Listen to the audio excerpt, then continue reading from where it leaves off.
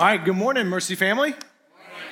All right, so that video you just saw is kind of our little preview, getting us ready for Serve Week coming up in just a couple of weeks now, March 23rd. Serve Week for us is kind of like an orientation of sorts for all of us as a church family to get to know and to begin to kind of check out the ministry partners that we have joined up with, that we have locked arms with here as Mercy Church. There's about 12 ministry partners that we have throughout the city. Man, they are doing the work that really the church is called to do, which is to be not just the ones that proclaim the love of Christ with our words, but also demonstrate the love of Christ, right? With our actions, that we're actively sharing and showing the love of Christ to our city. That's a calling God's placed on us. We take that very seriously. And so these ministry partners, y'all, they've been doing it. This is their 24/7, and we think it is the best thing for us is to join up and partner alongside of them. So that week, really, it's not like we're going to go there that week and then we're going to Purell our hands and never go back again or something like that, right? It really is intended to orient you to these different partners to see what's your fit for being able to serve year-round in our community, okay? We got about 300 slots that we have, and we're kind of, that's 8 ministry partners and 4 schools. Then we've got 300 slots over the course of that week, so we're saying take a couple hours. Usually the slots are between 2 to 4 hours. So take a couple of those hours and go and serve in our city and learn what the Lord is doing and see and experience what the Lord is doing here in our city, all right? The website is up there, mercycharlotte.com/serveweek. You can go ahead, it's up there live, and you can sign up now, all right? You guys good? We're going to do that. We're going to crush it, right? Because it's not Mercy's reputation that's at stake. It's Christ's that's at stake, right? And we want to show the love of Christ to our city, all right? With that said, let's transition over to our last sermon in the Pray 20 series. This has been a series I've just been super encouraged from you at the way this series has gone. The simple idea was to call our church to pray for 20 minutes every day. And if we will give ourselves to that practice constantly, we could really unlock a closeness to God that most of us want but have trouble finding. Well, today we're going to close out the series by talking about an elephant that's been kind of hanging around the room as we've been talking about prayer. I wanted to spend a lot of time up front talking about the richness of drawing close to the Father, because about how prayer is this incredible access to God, because I wanted a foundation for dealing with the harder side of prayer.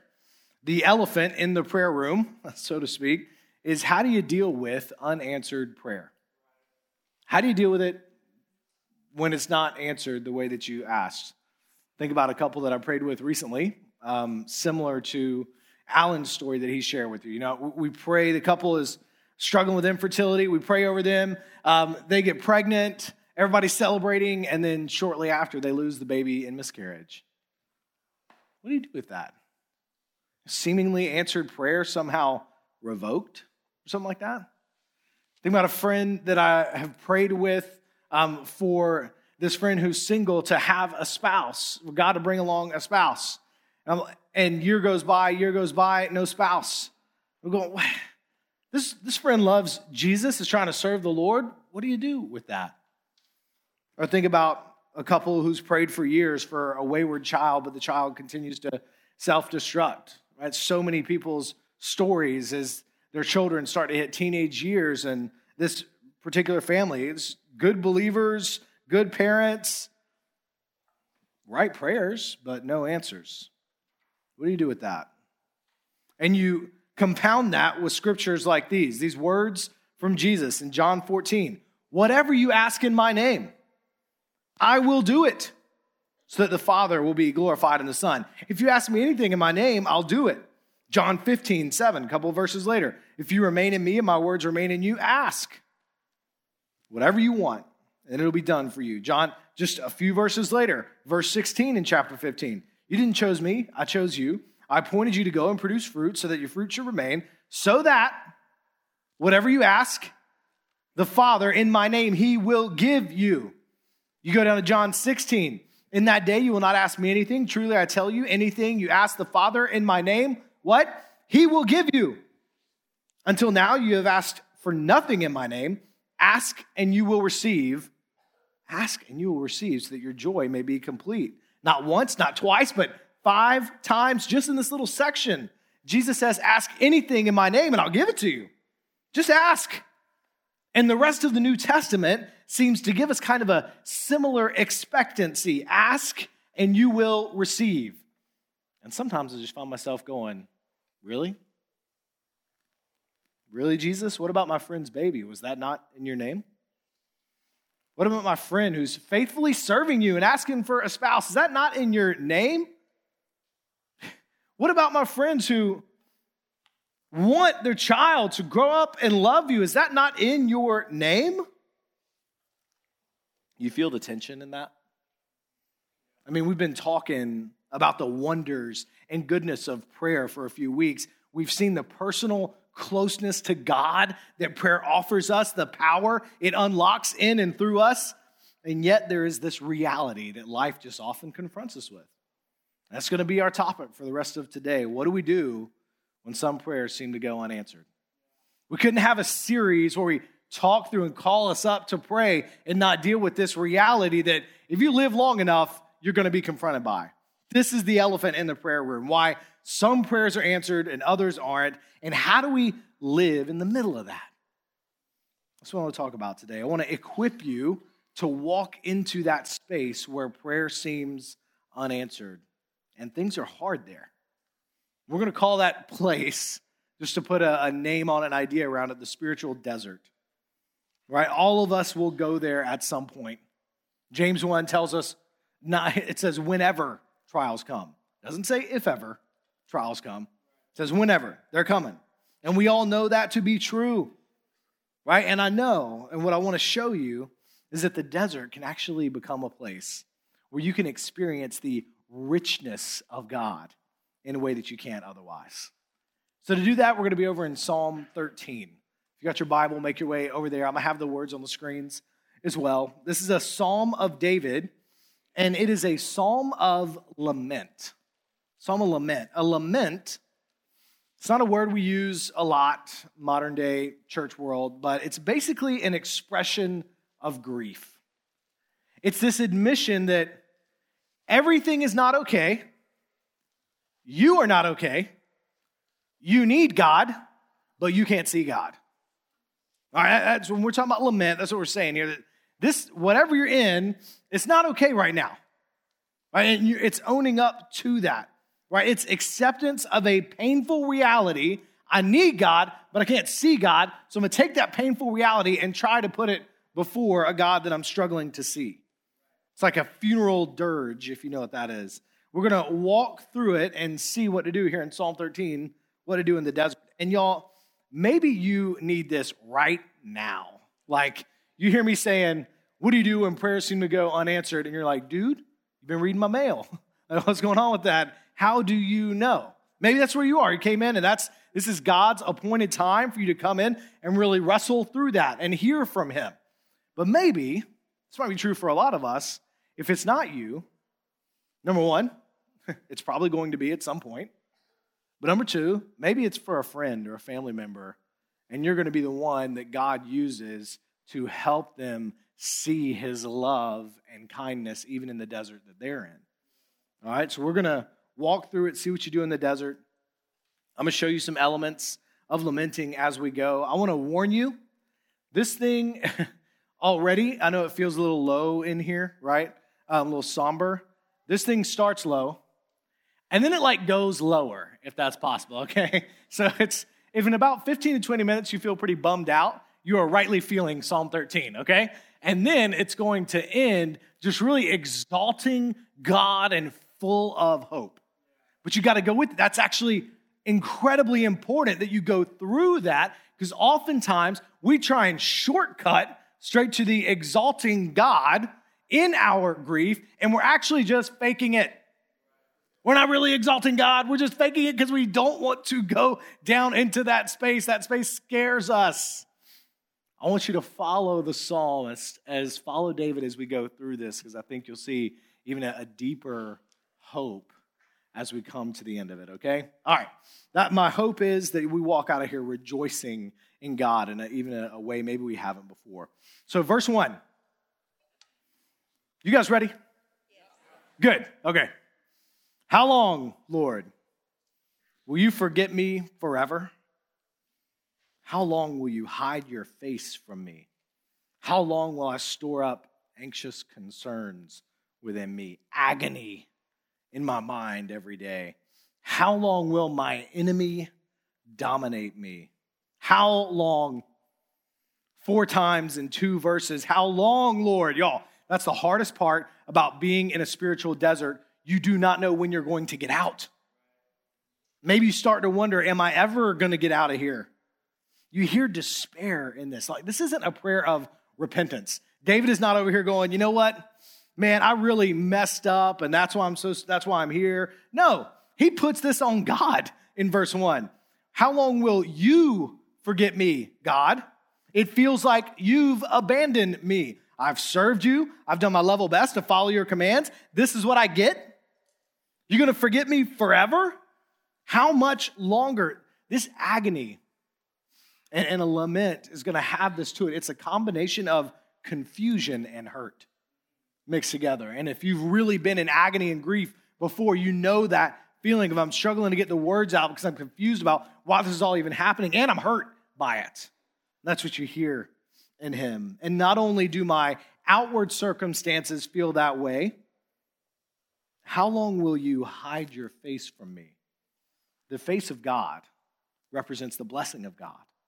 That's why the past couple of weeks we've closed out our service reading number 6 over you guys. May the Lord bless you and protect you. May the Lord make his face to shine on you and be gracious to you. May he look with favor on you and give you peace. We read that over you because the face of God turned towards us represents the blessing of God and the presence of God with us. And David is saying, it's not only is my situation bad, God, it feels like you've gone quiet on me. I don't know why, and it's killing me. It feels like he's suffering alone, and suffering alone has this way of multiplying the anguish of the soul. How long will I agonize in my mind? Can any of you relate to him yet?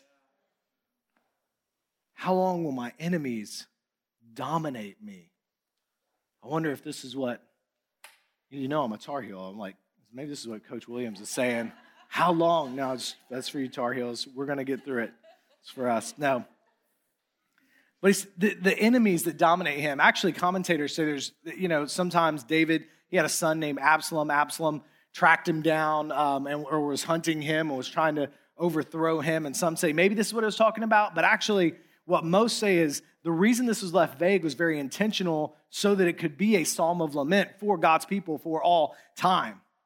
There are these enemies that we face. Sometimes they're internal, sometimes they're external. Maybe it's a temptation that is the enemy dominating you. Maybe it's grief. Maybe it's despair, anger, sickness, a conflict. How long will it last, God? When God seems silent, when it seems like he's not answering, and it feels defeating. There's just nothing quite like it. Look at verse 3. Consider me and answer, Lord my God. Look at this language. Restore brightness to my eyes. Otherwise, I'm asleep in death. One of the things that I take great hope, even as we're on this way down still in the psalm, is that he's not done asking. That's a big part of what makes a lament so important. One of the big things in being able to survive in a spiritual desert is understanding how to pray when you feel like you are done praying. Right? See, the reason you don't feel like praying anymore is because you are tired, that's verse 1, from nothing changing when you pray. And the lie we often believe, therefore, is, well, that means prayer doesn't work, so I'm done. But the Psalms are filled with prayers for exactly these moments because God is still God the Father, even in the desert. You know, 2/3 of the Psalms are laments. There's a reason for that. God knew we would go through spiritual deserts where it seems like he's not listening. So he made a way for us to deal with that very feeling. But lamenting is a lost practice in much of the American church. Y'all, it's the prayer that helps us survive the desert because there's a hope built into it. David's laments always have a pattern to them. How long, how long, how long? And then eventually there's a but, and then the psalm makes a turn. That's going to be verses 5 and 6 for us. But that's not what often happens in the American church. Historically, the global church is very accustomed to expressing lament, all right? To walking with God through a desert, but we are not. So instead of how long, but, and then turning to praise, so many people say, how long, how long, how long? You know what? I'm out. It's so common. I haven't heard, so I'm out.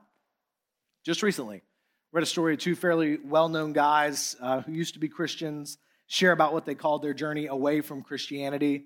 I wouldn't presume to boil down their whole story to like one reason, because they did a lot of work to share a bunch of reasons, but there was a thread throughout. And the thread throughout was, well, I prayed, and I kept praying, but then I didn't hear an answer, so I left. And I'm not a Christian anymore. And maybe you probably wouldn't go that far here this morning. Maybe you would, but probably not.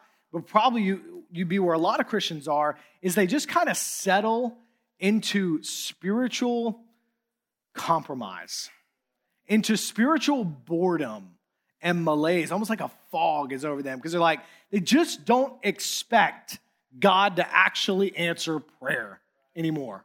One of the greatest problems with the church, and that's why we call Mercy Church to the season of prayers. We want to expect that God still moves. We've lost the practice of being able to say, I'm not okay. The situation's not okay. God, I can't see you in this, and still I trust you. We've lost that, y'all.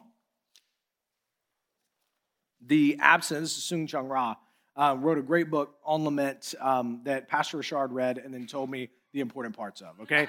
And that's what happens a lot, because that dude reads like crazy. Anyways, I thought it was particularly powerful. He said, the absence of lament in the liturgy of the American church results in the loss of memory, like a collective loss of memory. We forget the necessity of lamenting over suffering and pain. We forget the reality of suffering and pain. Go back to verse 3. Look at that imagery. Consider me. The word here is look. God, I want you to turn your face back to me again. Look on me again. Restore my weary soul. Brighten my eyes. Y'all, your physical suffering often messes with you spiritually, and spiritual suffering almost always messes with you physically, right? And Matthew 6, Jesus says the eyes are the lamp to the body. Basically, your eyes will tell the story. If your eyes are full of life, so are you. And if not, the same thing. And don't you know this to be true? Just like when you see people, you can tell. Aside from like brand new moms, who they're just really tired, okay? It's physically, they're just exhausted, all right? And their eyes show it. But our eyes often reveal where we really are. And even in the South, and even in the Bible Belt, where we are really good at putting on a face, right? Coming to church, put on a face. But almost the first thing to give us away to what's really going on is if we just make eye contact for a little while, which is why we often get so scared to actually sit there and do that. And here's David saying, Lord, bring back life, because otherwise I'm asleep in death. That's the death of the soul. That's hopelessness. That's where he goes without God. He's talking about despair, how it gives way to depression. He's talking about that rock bottom spot. And he adds one more thing.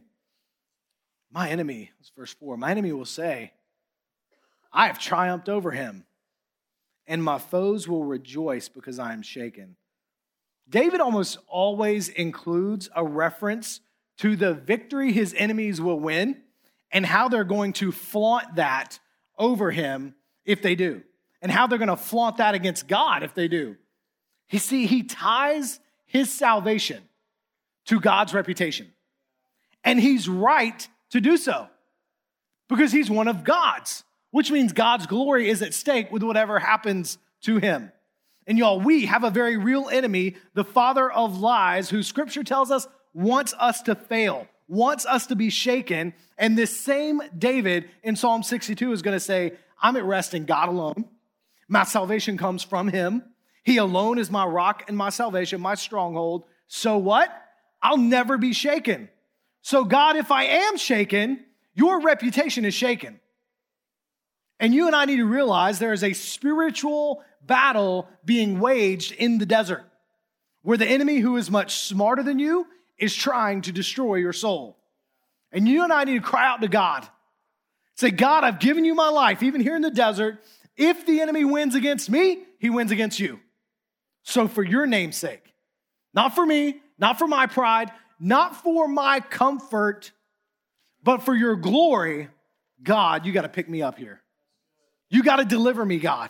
You got to carry me right now. Praise God that his reputation is linked to our deliverance, not linked to our suffering. People suffer. We suffer. It's not linked there. It's linked to our salvation. Actually, it is linked to our suffering because Christ himself would suffer and die for us. And then it's linked to our deliverance as well. But doesn't mean we don't suffer. By the way, right here, I want to remind you, speaking of, that this isn't just an echo. Like when you read Psalm 13, you're not just supposed to hear an echo and then insert yourself into this and then go through that. You are, but before this is your story, this was actually Jesus' story. Like Jesus doesn't just come along at the end and fix your problems. Hebrews tells us we have a great high priest who is able to sympathize with us in our weaknesses because he has been tempted in every way just as we have been. He was the one who was with the Father, far closer to the Father than you and I could ever be. But he went up on the cross, and what does he cry out in Mark 15? When it was noon, darkness came over the whole land until 3 p.m. Darkness. And at 3, Jesus cried out with a loud voice, Eloi, Eloi, lema sabachthani, which is translated, my God, why have you abandoned me? It's a lament. It's the dirge. It's that call out, how long, O Lord, where are you? See, you and I feel abandoned by God and we wonder, where is God? And the truth is, Jesus is saying, yes, I know that feeling. We feel struck down, left alone by God. And Jesus is going, yes, I know that feeling. In fact, there was a moment in time where Christ hung where no one else has at any point in space and time since, completely cut off from the Father so that he could endure all that our sin deserved so that we would never have to be truly and finally cut off. So when you cry out, why, God, how long, O Lord? Jesus isn't over here shaking his head, frustrated at you that you just won't trust God. He's with you. He's with you in it. He's saying, I know that feeling, and I made sure to know it in a way that you would never have to fully. Some of us want so desperately for God to just get us out of the desert. And God is saying, hey, what I need you to learn right now is that I'm with you in the desert. I'm there even now. That's what happens, y'all. Sometimes God says no to our prayers because he wants us to use that feeling of need to draw close to himself. If he answered think about this for a second. We pray, he answers everything immediately. God, give me this, God, give me this, God, give me this, God, give me this, which it would just turn into gimme prayers, right? That's what it would just predominantly be. What would our relationship to God be? It'd just be like walking up to an ATM machine. We would treat God like a transactional, spiritual ATM machine. He doesn't want that relationship with us because he knows that's not what's best for us. He wants us to have a child-father relationship with him. And sometimes he uses the desert to draw his children back to himself. Because what is best for us is the presence of the Lord with us. That's why in Luke 11, Jesus says, how will he who loves us like a father not graciously give us the Holy Spirit? The Holy Spirit. Graciously give us his very presence with us. Nothing is better than God with us. And maybe he's holding his answer right now to give us the space to be satisfied with his presence. Y'all, I was thinking about this morning in my my Bible reading. I was reading the crucifixion account in Luke. And the very last thing Jesus says in the Luke account is, Father, into your hands I commit my spirit. The very last thing Jesus does is model yet again at what could arguably be the darkest place in all history, the worst desert any human has ever gone through in all history. And what does he model in that moment? Into your hands. The very song that we sang earlier, into your hands, Father. Even now, where you have abandoned me and I can't hear you, Father, I still trust you. And I give you everything. You will go through the desert, Isaiah 43 says. But when we go through the desert, God says, I'll be with you. When you pass through the waters, they will not overwhelm you. When you walk through the fire, you will not be burned. Why? Because I'm with you. I'm there even still. Jesus has gone to a desert you and I will never have to go to in order to secure the presence of God in the desert with us now. Which leads us to the turn of the psalm. Verse 5, but I have trusted in your faithful love. My heart will rejoice in your deliverance. I will sing to the Lord because he has treated me. Look at the audacity of this based on where we started this psalm. Because he has treated me generously. The great hope of all Christians. There is a past tense and a future tense bound up in our hope. I have trusted in your faithful love. That's what I did. It's what I continue to do. Faith is the assurance of things hoped for, the certainty of things unseen. I have chosen to trust in God's faithful love. That trust, that faithful love, that's the gospel itself. Christians, looking from this side of the cross, we say the faithful love of God for us is seen most fully in the death and resurrection of Christ, where someone went and paid for my sins, the sins that I rightly owed to, it was on me to pay for. Someone goes up on the cross, Christ goes up, pays for them, but he doesn't stay dead after that. He got out of the grave.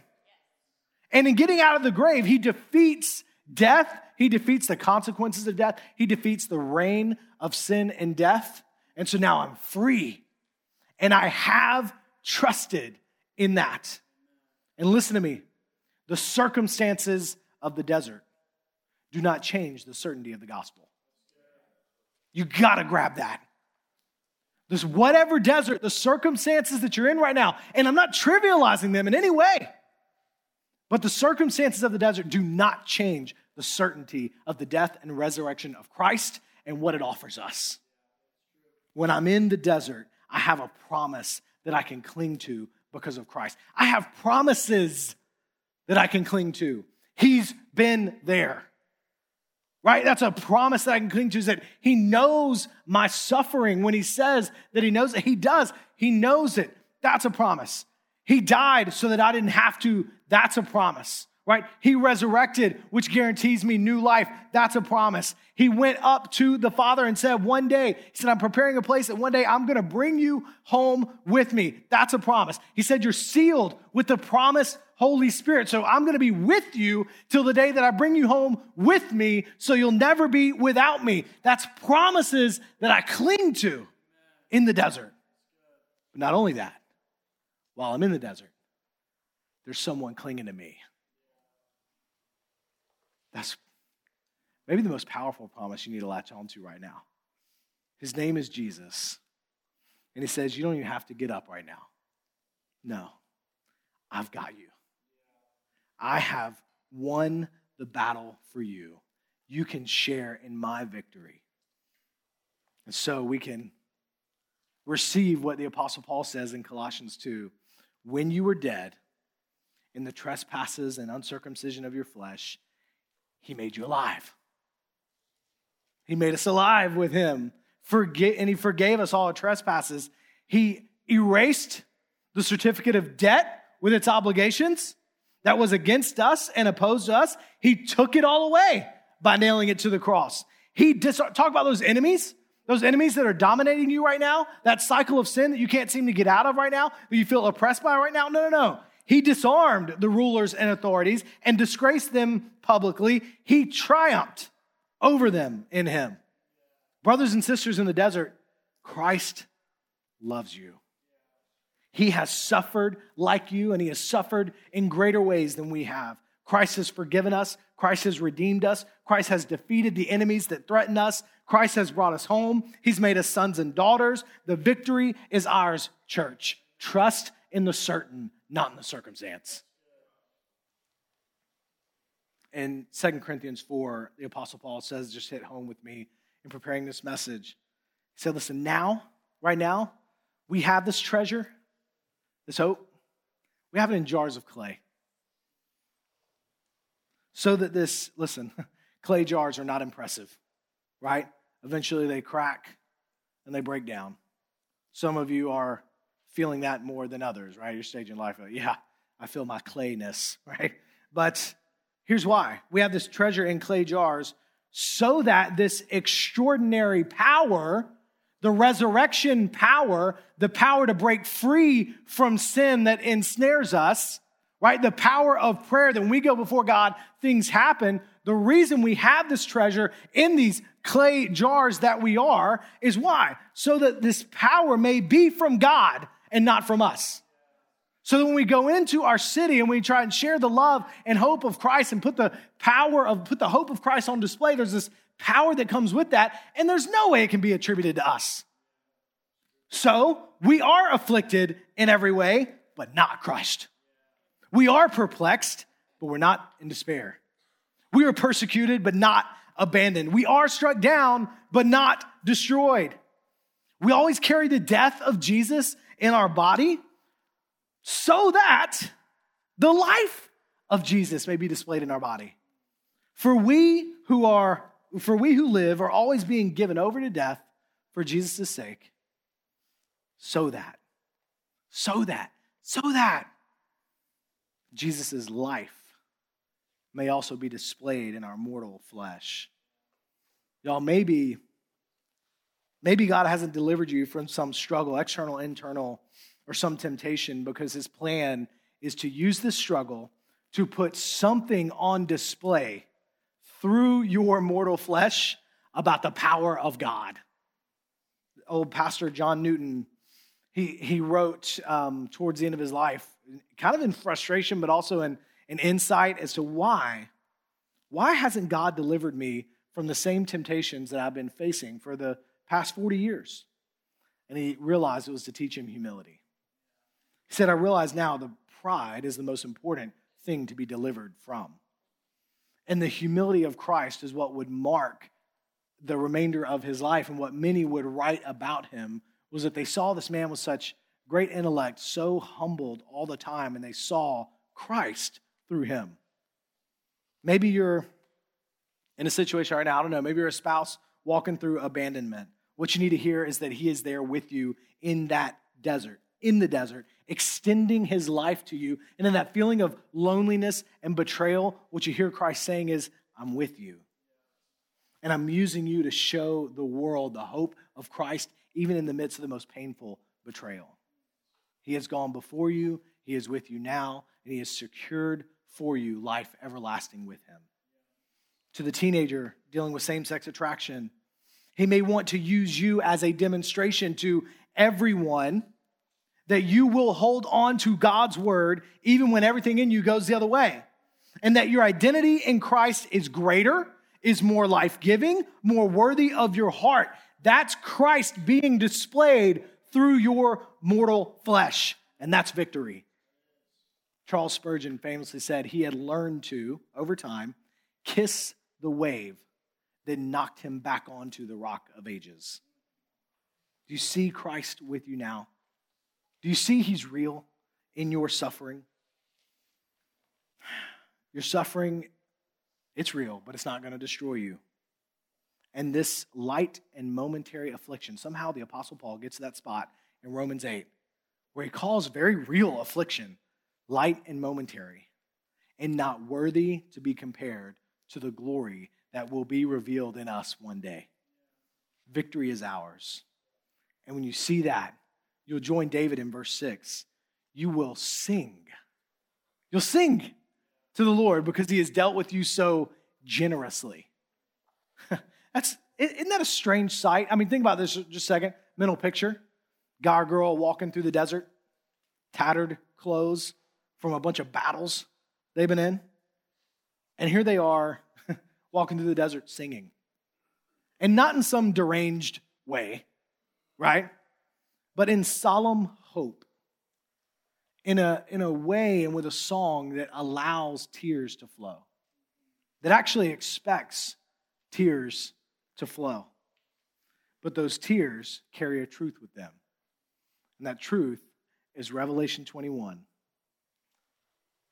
I heard a loud voice from the throne. Look, God's dwelling is with humanity, and he will be with them. He will. They will be his peoples, and God himself will be with them and will be their God. And what will he do? What's the first item on the agenda? He's going to wipe away every tear. Every tear from their eyes. Death will be no more. Grief, crying, and pain will be no more, because those things, the previous things, the desert has passed away. And the beautiful thing is, in the church, it's not one person walking alone in the desert. It's a whole group of people from every tribe, tongue, and nation, strangers and aliens here in this world, bound together by a hope in a world that is to come. We were never meant to be comfortable here. We were destined to suffer, and in Christ we're able to suffer well. And so we go forward singing our song of salvation to the world. That's why he says, I'll sing. This singing here, it's not just therapeutic. It's evangelistic. Sometimes God uses his people most powerfully when they openly trust him when nothing seems right. Right? When they say, like Shadrach, Meshach, and Abednego, my God can deliver me, but even if he doesn't, I'm going to trust him anyway. Because to be absent from the body is to be present with Christ, and nothing can separate me from that. Y'all, our world wants that kind of certainty. Longs for it. We can't keep it to ourselves. I think about that one, we talk about this all the time, especially with Easter coming up, that one in your life who's far from God but is close to you. Don't wait till you're out of the desert to talk about God with that person. Talk about how you're trying to follow God in the middle of the desert. Sing about the Lord even in the desert. Think about some friends I had at church I was at before here. And man, it was just one of those hard moments where you had a family and they had 5 boys. Oldest was 16 and on down. And mom got cancer and she passed away. And there, as she's dying, are the dad, 5 boys around the bed. And obviously, I mean, grief like this it's just awful.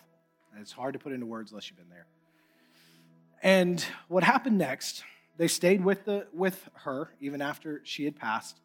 And then they rolled her body, the doctors and the staff at the hospital, rolling her body down to the morgue. But before they did, they walked her to the elevator. And the dad and the 5 sons lined up behind the dad, and they held their hands in the air and sang, "It is well with my soul."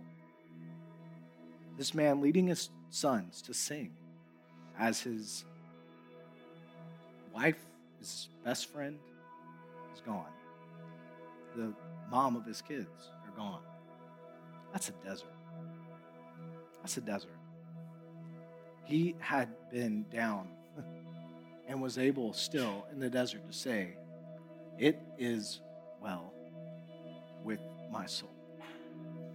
It's because he knew even then he wasn't alone. Even in those hardest of spaces, he was not alone. I know some of you want that confidence?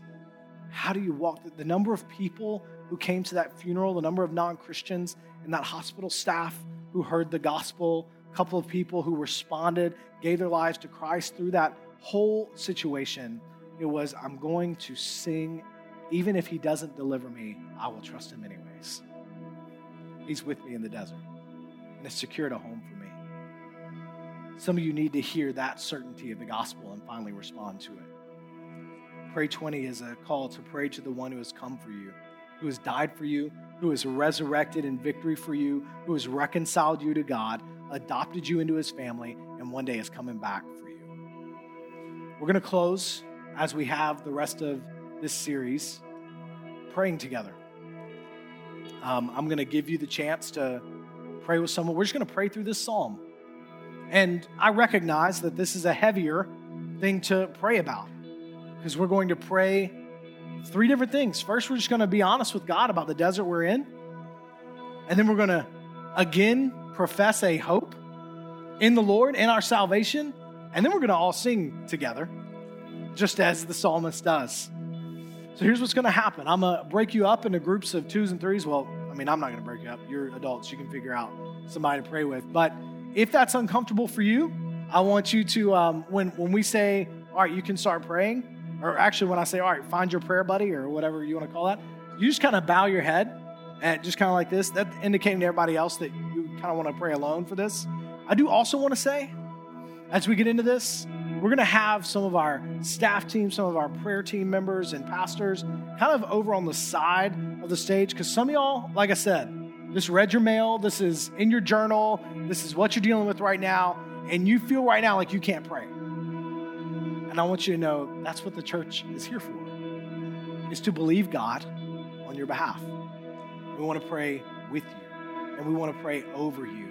And we just want you to hear the promises of Scripture spoken over you. All right, they're going to be up at the front of each side here. I'm going to give you about 15 seconds to find your prayer person, and then I'm going to lead us through that first prayer time. All right, so you go ahead and find your person.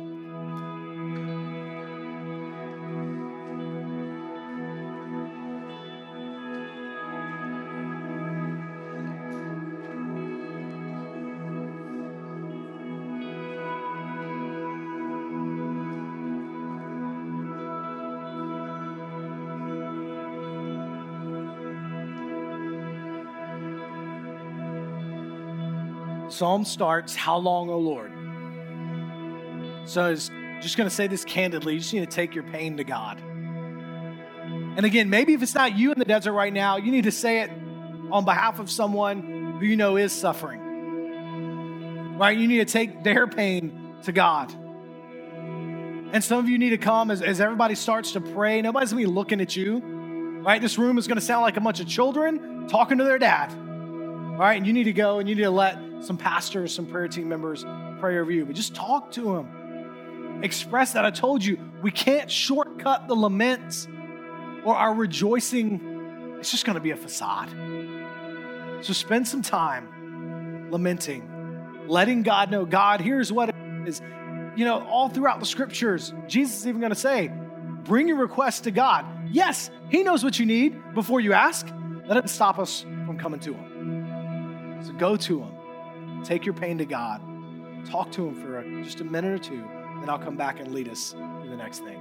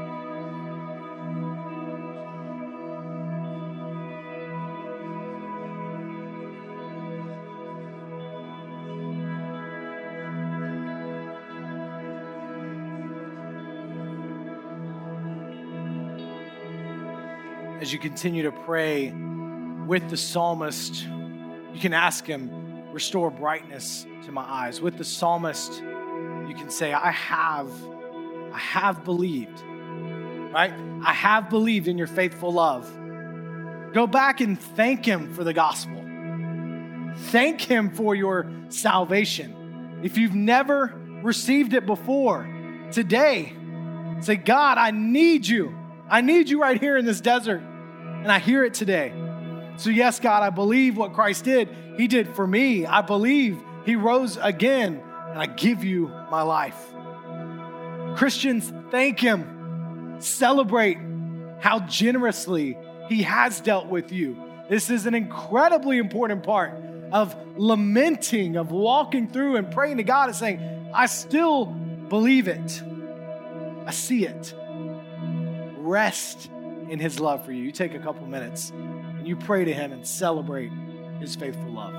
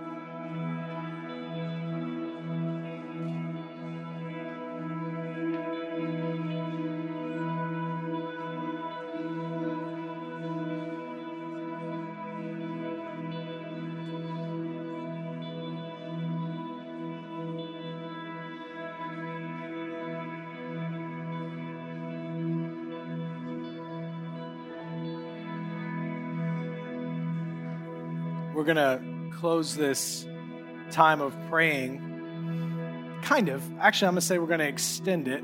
Some of you need to stay in that space. But the way the psalmist ends, we're going to end it the same way. I will sing to the Lord because he has dealt generously with me. So we're going to sing together as we do every week. And this is why.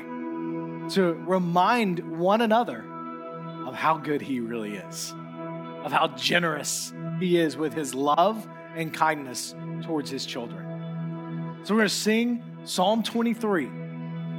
And the chorus of Psalm 23 is going to say, I am not alone. And some of you need to sing this from like your toes. You know what I mean? You need to let just full out, yes, I believe this even now. I'm not just ho-humming, going through the motions. This is my cry to the Lord. I believe he's my shepherd. I believe he goes before me. I believe he's the defender behind me. I'm not going to fear, right? I believe he's my comfort. I believe he holds me close. I'm not alone. I'm not alone. Would you stand with us? You continue praying if you need to, seated where you are. But if you want to stand with us, we're going to sing and celebrate the Lord, our shepherd, who is with us even now.